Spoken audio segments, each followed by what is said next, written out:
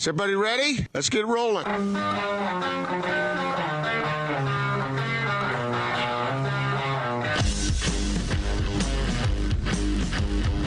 This is The Big Show on 97.5, 1280 The Zone and The Zone Sports Network. It's The Big Show. Gordon Monson, Jake Scott, 97.5 and 1280 The Zone. Thank you for making us part of your day. We're going to talk to Sam Amick coming up here momentarily from The Athletic. Usually we hear from Sam on Thursdays, but we're moving him up to Monday today, Gordon. One, because our boy Chris Mannix had a bit of a conflict, so he's going to join us tomorrow, I believe. And Sam is headed for Orlando on Thursday. How about that? That's right. He's been telling us about that and anticipating it. So, that'll be fun to hear from Sam, what his experience down there is like. In fact, Gordon, he's ready to roll, so let's waste no more time. Let's get right to it. Go ahead, Alex. All right. It's time for your NBA fix. This is the Big Show Daily Assist, featuring all the latest news and insight on the association. Now joining the Big Show, senior NBA writer for The Athletic, Sam Amick, on 97.5, 1280 The Zone and The Zone Sports Network. All right, your Daily Assist brought to you by Lee's Heating and Air. Check them out online, leesheatac.com, or call 801-747-LEES. Out to the T-Mobile special guest line we go. T-Mobile and Sprint coming together to build the best wireless company around. Visit T-Mobile.com for online services and local store availability. From The Athletic, he's our friend Sam Amick. What's going on, Sam? Happy Monday. Happy Monday, guys. A little change of pace for us. Thanks for having me. Hey, we want to dive in to the Jazz, of course, but I've got to ask you this question because you're preparing to go down to Orlando on Thursday, and I've discovered there are two types of Packers in this world, and I'm one and my wife's the other. There's the type of Packer that plans for hours and packs for days beforehand, and then there's the type that throws it together 15 minutes before they have to be at the airport. Which are you? I am probably closer to the latter, but thankfully was at least smart enough to marry somebody who is more the former. So my wife helps out, and this one in particular, this trip is so unique that I don't think you want to be throwing a bag together at the last minute. It's going to be 7 weeks total, including 7 days of quarantine where, wow, you want to think long and hard about the types of items that you want with you to kind of make, pass the time a little bit easier. So it'll be a fairly, calculated, planned out packing job, I think. I think you should just take a bunch of clothes you don't care about anymore and just burn them after you're done with them, right? Before you enter your house again. I'm just, first of all, hoping that they let me back in the house when I come back, and then, and then I got to wait and see how long they make me quarantine when I get home. So, yeah, it'll be something for sure. So, Sam, we've always considered you just one of the top reporters around and writers, just do terrific work. But my question to you is, are you as good a reporter and writer as Donovan Mitchell is basketball player? I don't think I have that on my best day, guys. Man, I feel for him. This is, you don't typically watch a game and then have like this yearning to just somehow give the guy a hug and tell him good job, but geez, 57 points and a loss is rough. And it was fun to watch, and he was just incredible. And it's hard because as entertaining as it was, give the Nuggets credit because they had plenty of firepower themselves, and Jamal Murray was fantastic. It's unfortunately for the Jazz, it just, even with that incredible performance, all it did was confirm what everybody thought going in, which is that Jazz just don't have enough firepower. And that's about as good as they can do on that front, given the fact that they don't have a Mike Conley or a Bojan Bogdanovic. But even their best wasn't good enough offensively. So, that certainly could wind up being a kind of an indicator of the series and where it's going to go. Well, and Donovan said after the game, Sam, that it was frustrating that they had to take the ball out of the net on every possession, kind of hinting at they need to get some stops. And with Jamal Murray and Nikola Jokic, as good as those two are playing together, and the Jazz, let's face it, they're small, and unlike other Jazz teams, they don't have that defensive bite. Can they get stops when it matters against the Nuggets? I mean, it didn't look like it today. I haven't broken down their numbers in Orlando in general, so I don't know how they sized up on that front. I mean, you get, you fixate on Rudy Gobert's greatness on that end, and he had some pretty incredible moments in that game in terms of, and I tweeted about one of them, just his ability to, a couple of years ago, he was such a liability on the perimeter. You just had to pull him out, and he had the big giraffe legs, and he'd be on stilts, and he'd be in trouble, and you'd have kind of a free run at the rim. Well, those days are over. He can chase you a little bit and recover and get back. And he had a couple plays where it was multiple efforts, still blocking the shot when it seemed like he had bitten for a pump fake and things like that. But, yeah, once you get outside of Rudy, it's tough. My colleague at The Athletic, John Hollinger, had tweeted something about that last sequence with Jamal Murray where he was able to get the best of Joe Ingles and just kind of asking, like, why was Royce O'Neal not guarding Jamal in that play? But it's not the same Jazz team it was before defensively, which is counterintuitive with Rudy in the middle. And honestly, I think that's what's going to cost Rudy the Defensive Player of the Year award, is just the fact that the Jazz were middle of the road defensively as a squad all season, and certainly even worse than that today. Sam, they kind of leave Rudy in a tough spot because there are guys getting beat off the dribble and there are men positioned for a shot. Rudy tries to step up and help, and then that player can either shoot it or it can drop it off to a player. The point is that Rudy Gobert can't be everywhere. Yeah, no, 100%. And that's, Joel Embiid is living a little bit of that existence right now with Ben Simmons out. With Philly, you've got a defensively dominant big that is probably going to learn the hard way that, he can't do it by himself. And, Donovan,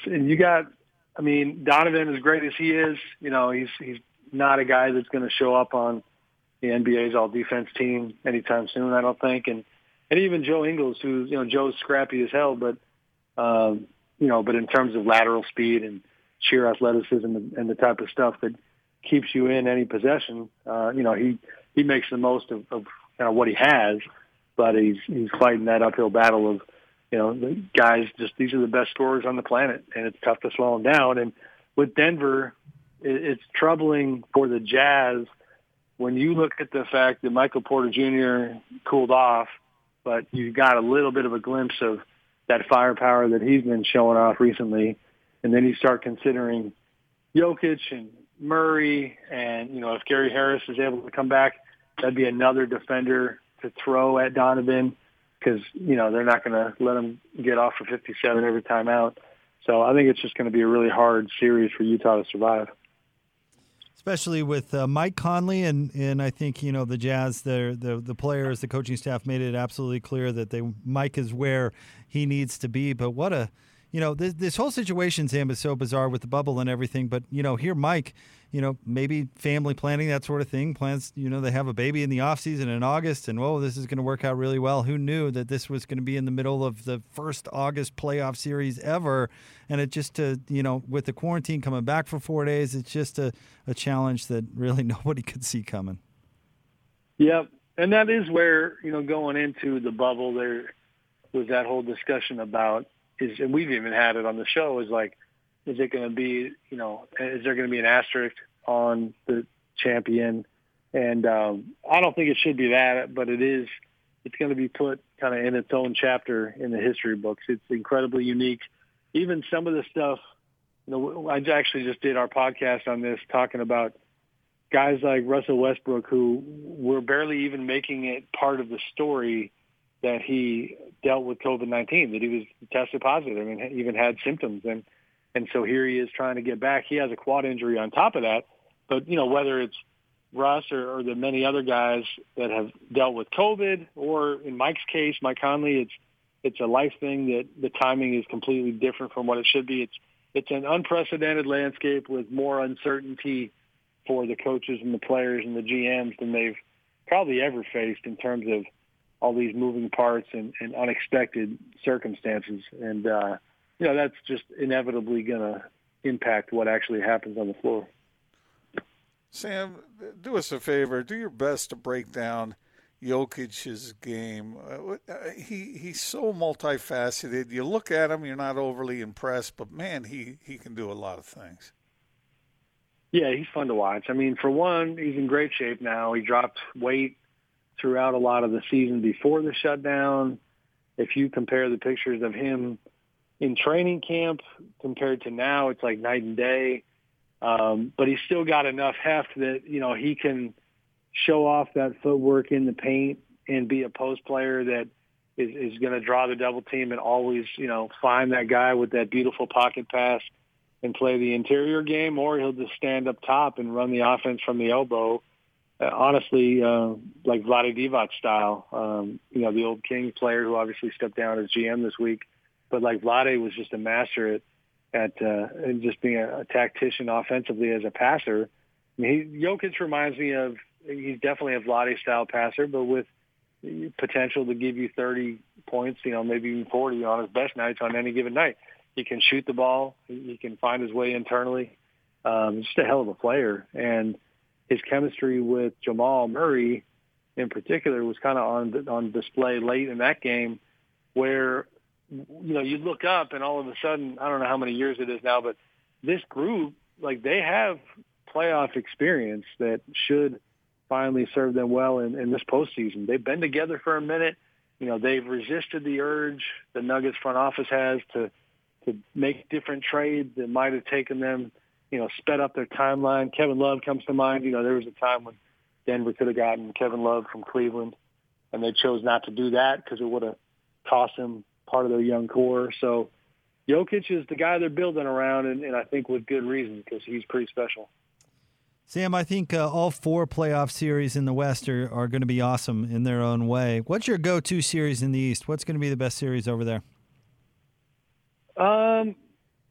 Good question. I mean, Boston-Philly, which is going on right now, will be fun because of the, without Ben Simmons and with a bunch of scrappy Celtics wings that are just A-level competitors.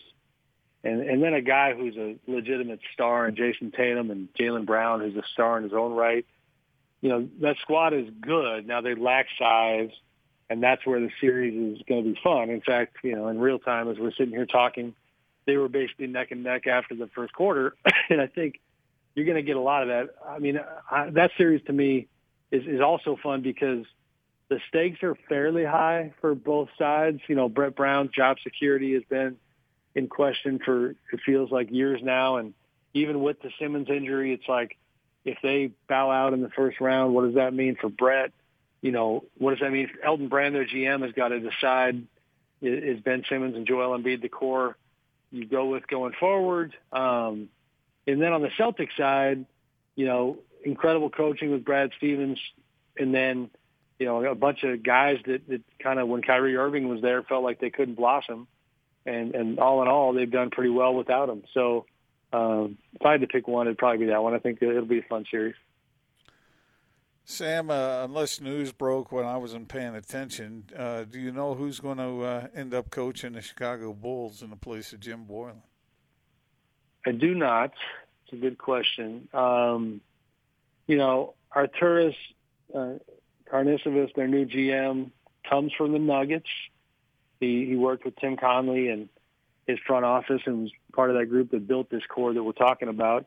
And, I do think you can glean a little bit from the fact that he waited so long to fire Jim. He was not only getting to know Jim and trying to, read that room and decide if he wanted Jim to be the coach, but I was told that there was certainly it was a stall tactic because some of the coaches that he's got interest in are still in the playoffs. And so, from there, is it a Steven Silas type in Dallas? Is it a Ime Udoka type in Philly? I think there's a lot of coaches Ty Lue certainly, who's available already, but, Ty is going to be a hot name. Jason Kidd is coaching with the Lakers.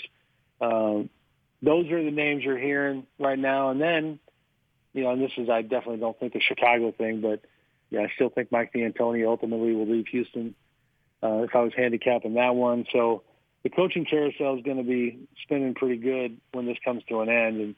And I got to think that in Chicago with that group, you want a young coach who's got good chops who can grow with that young core. But I don't really know who's the leader of the pack there. Sam, thanks for jumping on with us. It's a pleasure to talk to you on a Monday, and have safe travels down there. Can't wait to get the firsthand experience from you next week. You got it. Thanks, guys. Have a good week. Thank you, Sam. Back at you. That's our friend Sam Amick from The Athletic. Always a highlight. Always interesting to listen to as well. How about that little nugget he dropped right there? And I know he's probably not the only one saying this, but doesn't expect Antonio to be back in Houston, so maybe he'll be in play for some of these other jobs. They did not sign him to an extension last year, Gordon, and this is the last year of his deal. And we've seen this happen in the NBA enough to know that if you're in the last year of your deal, the likelihood of you being back is certainly low. Well, it's just kind of weird because I tell you, teams could do a lot worse than D'Antoni.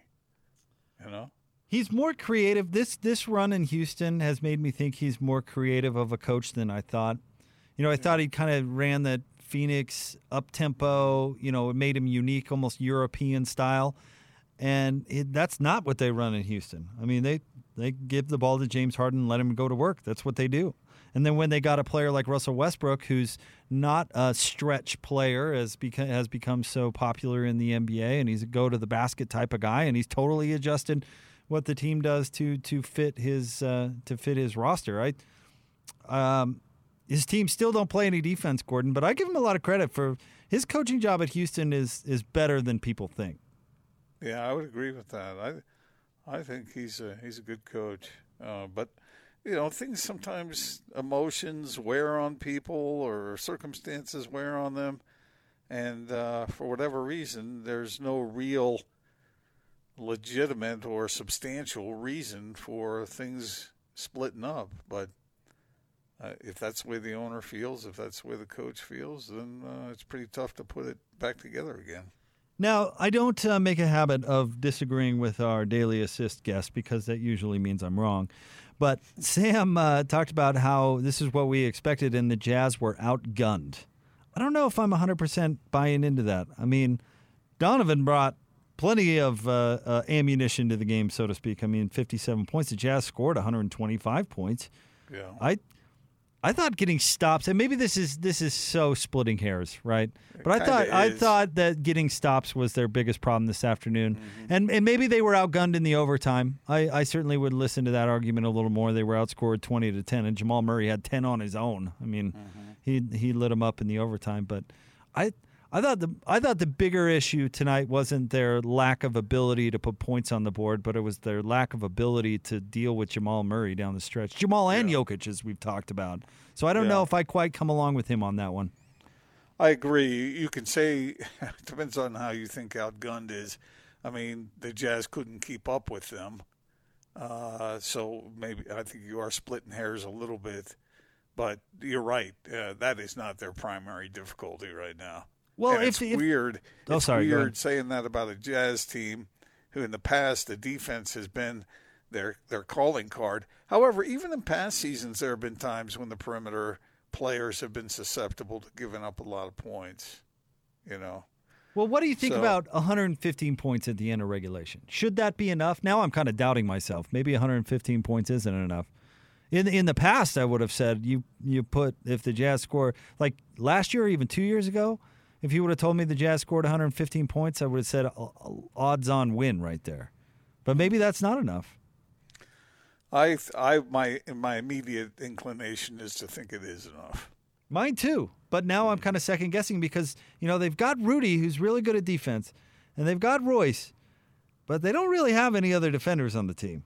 I mean, not that play, Juwan Morgan was great today. I don't mean to discount him. Forgive me for doing that. But they don't, they're not a strong defensive club. They're not. Especially when you're going to count on heavy minutes from Jordan Clarkson, who is a defensive liability, in my opinion. Or George Niang. And love George, but he played 20 minutes. That's 20 minutes of the other team going right at him on every possession. Mm-hmm. And Clarkson played 39 minutes, and you're right. I mean, Clarkson he's not out there to defend anybody, and he doesn't pretend like he is. It'd be nice if he pretended a little bit. By the way, I thought of another of our defensive guys who do just enough on offense to make them useful. Marcus Smart is another one of those. Oh, yeah, exactly. How about Patrick Beverley? Patrick Beverley's another one of those. Okay. Well, maybe we can compile a thorough list by the end of the show, but I still contend that there really aren't that many of them. Well, I mean, playing defense, like you said, usually doesn't get you paid like playing offense. What was Jabari Parker's comment about that? They don't pay me to play defense. Did he say it that frankly? I can't remember exactly I can't remember how that quote went, but I remember you raised an eyebrow like, okay, yeah, you're probably speaking the truth, but maybe you shouldn't be. Yeah, that probably runs in the opposite direction of what some coaches want to hear. That's for sure. But I agree with you. The Jazz have to find solutions for that perimeter shooting. And I know it's difficult when you have a big like Jokic who can pass and deliver the ball the way he can. But that's not what am I going to do about that? The Jazz have to find a way to win. Let me say it this way: when Donovan Mitchell scores 57 points, the Jazz should win. Yeah, I know you can say, well, wait a minute. The Nuggets scored 54% of their three-pointers. How often is that going to happen? Probably not that often. But, I mean, what Donovan Mitchell did today was historic. I think that's the word you used. That's a good word.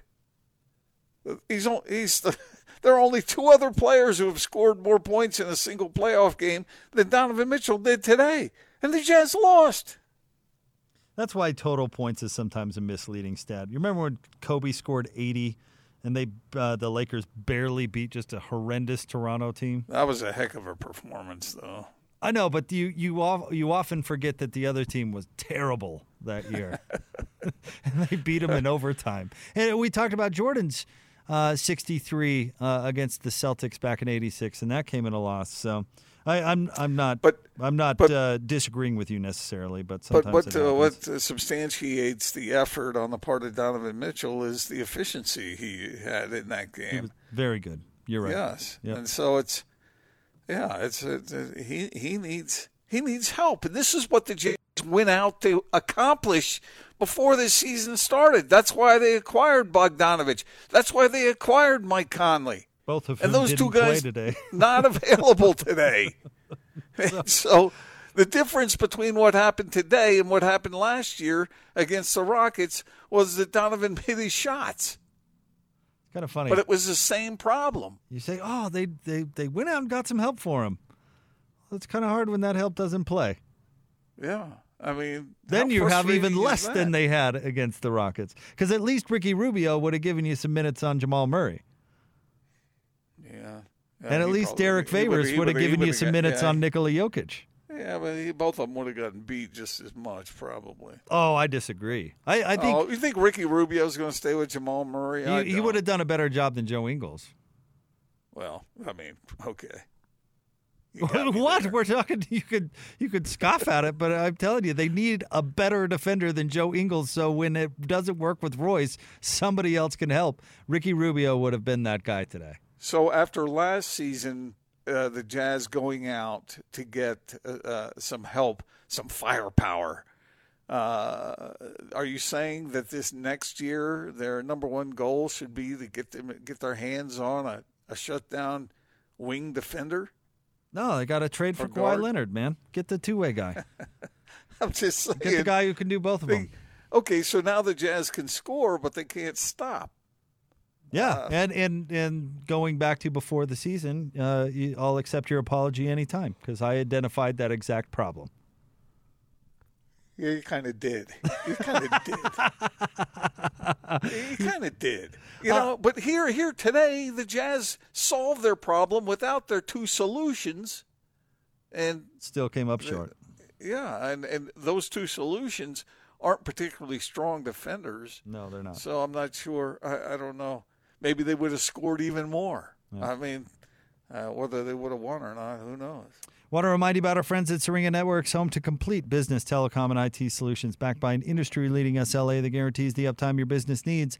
It's effective communication for 21st century Utah. Get started now at syringanetworks.net. We've been focused on Jazz basketball, obviously, throughout the show, and we'll continue to do so in the 5 o'clock hour. But what's going on in the Big Ten right now is an absolute mess, and I want to get your thoughts on it next, Gordon. Stay tuned. 97.5 and 1280 The Zone.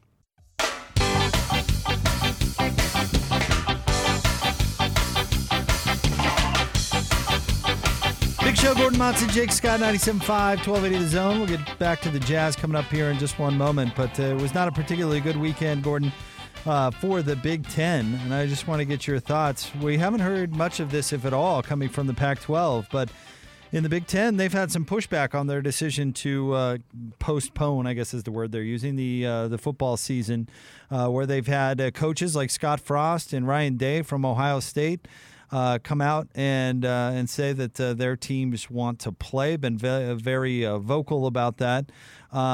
We've seen a petition now from Justin Fields, the quarterback at Ohio State, that has over 200,000 signatures on it, which seemed like a crazy number to me. Talking about how he wants to play. And then today, Gordon, the Penn State athletic director, said that she wasn't aware of an actual vote even taking place. Whereas then on the other side of things, Minnesota has come out there. I believe their president has voiced support for the Big Ten.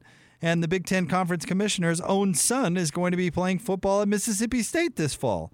And it just seems like a giant mess one way or the other. You know, whether, I guess, if you want to use this as a Pac-12 compliment to the Pac-12, at least they've whipped support in one direction or another. What's going on with the Big Ten right now, Gordon, is a PR disaster. Yeah, regardless of what decision was going to be made, you got to stay with it, and you've got to have a unified front as best you can. You might have some rogue coaches who are going to complain because these kinds of decisions are never going to be unanimous, you know, especially with the division in the way people think these things should be handled in this day and age. Wait, hit pause on that real quick, because let me ask you this, because according to the Pac-12, their decision was unanimous. Are you not? I don't know the answer to this. I have no idea, but is that the Pac-12 being better at PR than the Big Ten, or do you think it really was unanimous? Yeah, I'm not sure. I don't know the answer to that question. But to have a bunch of people saying things like, well, wait a minute, there wasn't a formal vote. What the hell? I mean, how can that be? How can that be? Unless somebody at the top determined beforehand, we don't care what the vote is, this is what we're doing. But who has that power? Well, there was a theory out there, Gordon, and I'm saying it's just a theory, that the Big Ten was extremely vague about it to begin with because they were just testing the water. You know, how would it go if we do this? But then again, they ratified it the next Tuesday, right? Yeah, how do so you do that? That would fly in the face of that. But I did hear that again using this word, theory. That makes no sense. That makes no sense to me. I mean, sometimes things that don't make sense to me happen, and I don't know for a fact that it did or it didn't. But I'd be surprised if that were the case. You don't just. This is a big deal. And you don't just float something like that out there to see what the response will be. That's ridiculous. Well, okay, if you look at it that way, yes. But look at it the way of nobody's ever done this before. Nobody knows what the right decision is. I mean, yeah, but like I said, you can't waffle with it. Oh, I agree with that 100%. But I guess I'm saying why I could buy into maybe the theory that they were testing it out, because they are waffling internally. And so they say, okay, well, let's stick our toe in the water here and see what actually happens. But then, I mean, like I said, you know, the very next Tuesday, they made the official announcement. But that's why the Penn State athletic director comment was so weird to me, because she's coming out and saying, like, whoa, man, we didn't, to my knowledge, the Big Ten didn't decide anything. Would an athletic director know that, or would that be more? Yes. You think Mark Harlan put out a statement literally 10 seconds after Larry Scott made the official announcement for the Pac-12. Yes, an athletic director absolutely would know. That's one of the things that I have to applaud the Pac-12 with, because anybody who witnessed that press conference, that news conference, it was certain. There was no hint of waffling going on. They had that medical guy on there, and he said, look, we looked at this long and hard, and we found out that this is the best course of action. And whether you believe that they were doing it for the good of the student athletes or they were doing it for liability, whatever it was, the way he described it was unquestionable. I mean, it was just certain. And so for these other things to be coming out in the Big Ten, this is the very thing that you have to guard against. And like I said, there's going to be some disagreement. Not everybody's going to agree on everything, especially something as controversial as this. But you have to have that consensus from the power brokers in order to make a radical move like that. Yeah, but the Pac-12, and this is cynical me, so feel free to dismiss this, but the Pac-12 had the convenient cover of the Big Ten going first. Yeah, but so you don't think they would have done it if the Big Ten didn't? Maybe eventually. I think it's convenient that the Big Ten went so the Pac-12 had somebody to hide behind, yeah. See, this is really tricky business right now because, okay, you got the SEC that's planning on playing. You got the ACC that's planning on playing. You got the Big 12. And already it's a bit of a fire burning because so many football fans around the country want to see their favorite teams play. And now they have to sit and apparently watch other leagues play. And if it's good enough for them, isn't it good enough for our guys too? Yeah. You know? And so that's going to – this is – and these powers that we were talking about, they should have anticipated this and they should have been prepared for it.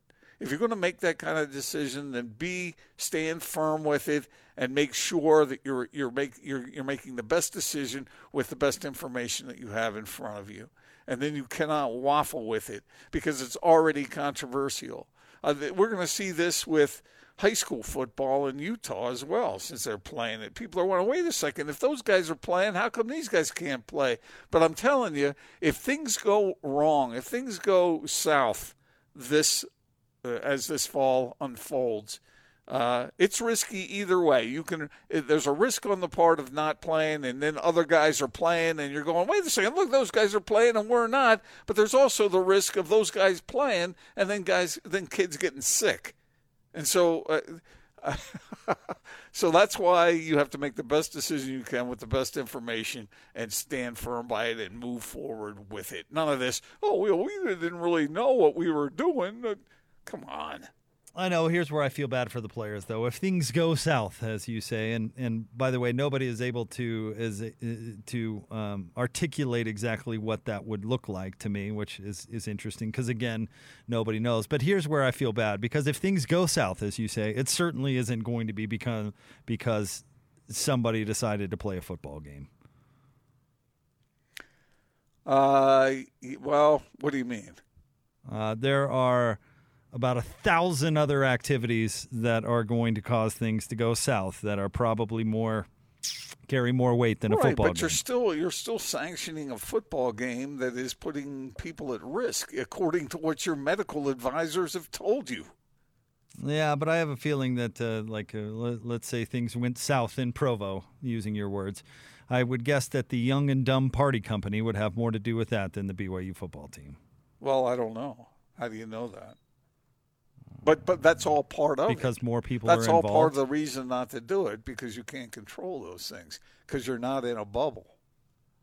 Well, I mean, you can control your players' behavior good luck. because they're under your wing. My point is that how are you going to control? Those two things are absolutely linked, and that's part of the problem. If you had a clean environment, then it wouldn't be a problem. Or you could go about your business the way the NBA is going about its business, but you can't do that with college kids. But I guess I'm not saying it's the problem isn't the players partying. Take the players out the parties are going to happen regardless. Right, but if they so I'm saying that if there's, say, an outbreak on BYU's campus, it's not going to be because they decided to play a football game. It's going to be because of any number of other reasons. No, but that's the very reason not to play the football, because that could be spread to hundreds of other people. There are occurrences that could happen, that happen hundreds or not thousands of other times on a college campus that has nothing to do with football. But it's all related, Jake. It's all tied together. That's part of the reason for not doing it. But players should be under increased scrutiny than your average college student just because people happen to care about football? Well, it depends on how you're looking at this. On the side of good health, yes, I believe so. But I've always been more conservative in this regard than you have. The other question is the liability question, and that's a hard one to get out from under. I know, and it bugs me that now all of a sudden they're worried about liability. Convenient. What do you mean? They're worried There's about... all sorts of things about the game of football that have liability issues, and now they're caring about liability. Well, some of those things they've been protected from in the past. That's why they never wanted to be employees of these players, or employers. I'm sorry.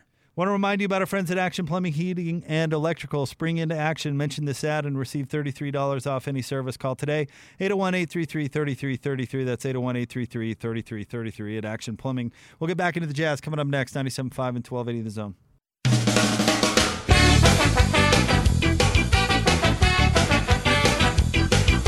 Big Show, Gordon Monson, Jake Scott, 97.5 and 1280 The Zone. We've got NBA playoff games going on right now. Awesome.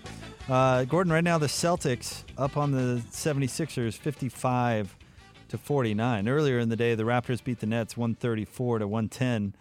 Real quick, Gordon, I asked Sam Amick this question. Let me ask you. I think all the series in the Western Conference are going to be awesome for a variety of different reasons. I think there's storylines all over the place. Seems to me all four in the East are duds. Is there a matchup in the East that interests you? Well, kind of that Boston-Philly, because there's a lot of history between those two teams. Not that it will really be played out in this particular moment, but not really. I agree with you. I like every series in the West. Every series. Boston-Philly is kind of the answer. I guess I would agree with you. The only question I have, or that makes that series interesting to me, is Philly actually better without Ben Simmons? Trust the process. And they're probably not. Gordon Hayward, by the way, getting crushed online. He's 2 of 6. He's only got 5 points in 19 minutes. Jeez. How dare he? Jason Tatum has 21. Jaylen Brown has 12. But I actually think Boston probably wins that series pretty easily. But the rest, Gordon, the other series, I mean, Milwaukee, Orlando, is that doing it for you? No. We saw what Toronto did to Brooklyn in Game 1. I expect that to continue. Yep. Boston, Philly, we were just talking about. And Indiana, Miami could possibly be interesting, but there's not a lot of panache in that series. Maybe that's my answer. That's probably going to be the best series. I suppose, but I like the ones in the West better from start to finish. And I've seen some predictions that, that Portland can't really trouble the Lakers. It's a cute story and whatnot, but I'm not convinced. I think every one of these series could be extremely competitive. And as far as the Jazz and the Nuggets go, I'm not sure. I don't know how many games it's going to take if the Nuggets win, but I do think that each game will be like this one or similar as far as the level nature of it. I just, until the Jazz prove to me that they can win these games down the stretch, I don't know whether they can take this series to 7 games or not. But I do think that however many games they play will be rugged affairs. I think the Jazz are going to get at least a couple. I think it goes at least 6. Yeah, that's what most of the predictions I've seen have been 6 games. Some say 7. I looked at what the guys over in Denver were predicting, and most of them were giving the Nuggets an edge, but it was a humble edge. I mean, they could see the danger. Are you going chalk for all the series? Oh man, I'm gonna have to think about that a little bit. Why don't I give you that tomorrow? Because I'm not. Let me think that through. What, you're just gonna tease your chalk pick for tomorrow? Chalk pick? No, I just want to. If I am gonna go chalk, I want to have good reasons for it. And so I know you're going to ridicule me one way or the other. No, your only reason is going to be they're the higher seed. We've been doing this show long enough. I know exactly. No. Well, they're the higher seed. Let me think about it. But I do think they'll be really entertaining, and we love it. We love the intensity, and we love the competitive nature of it all. Okay, Chalk Boy, let me ask you this then. Who is more likely to have a quote-unquote upset in the series, Portland or the Jazz? Who is more likely to upset the opponent? Correct. Not in one game in the series.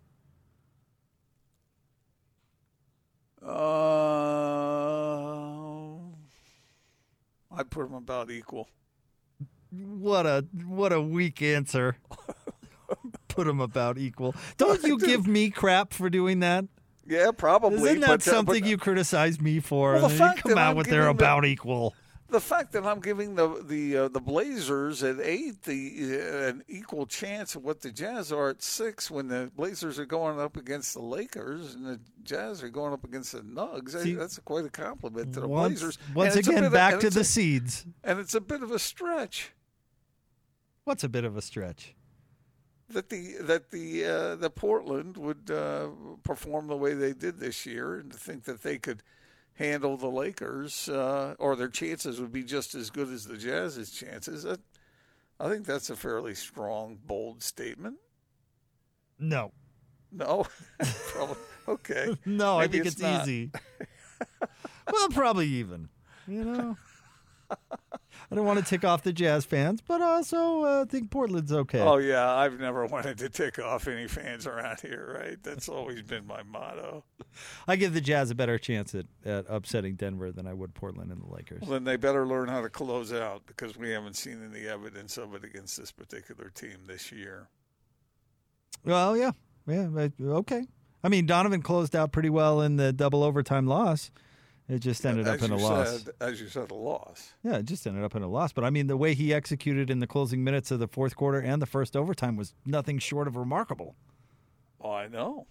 And if the Jazz had 5 Donovan Mitchells on their roster, they'd win this series.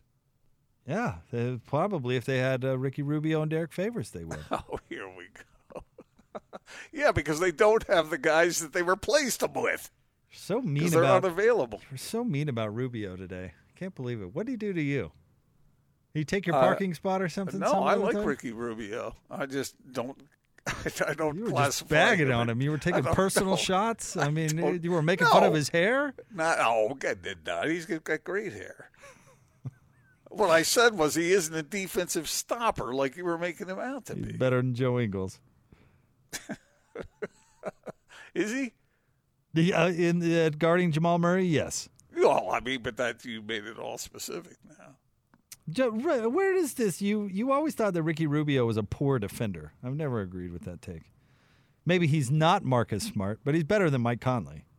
I saw him doing the Olay quite a bit back in the day here. You saw him get beat once, and all of a sudden he's just a rusty gate out there. The Jazz, you and I had this conversation 2 years ago and probably last year too about the Jazz having to learn to play better perimeter defense. It's been a problem for a while. Worse now. Yes, It is worse. Hey, there we go. We agree. All right, stay tuned. More Big Show coming up next, 97.5 and 1280 The Zone.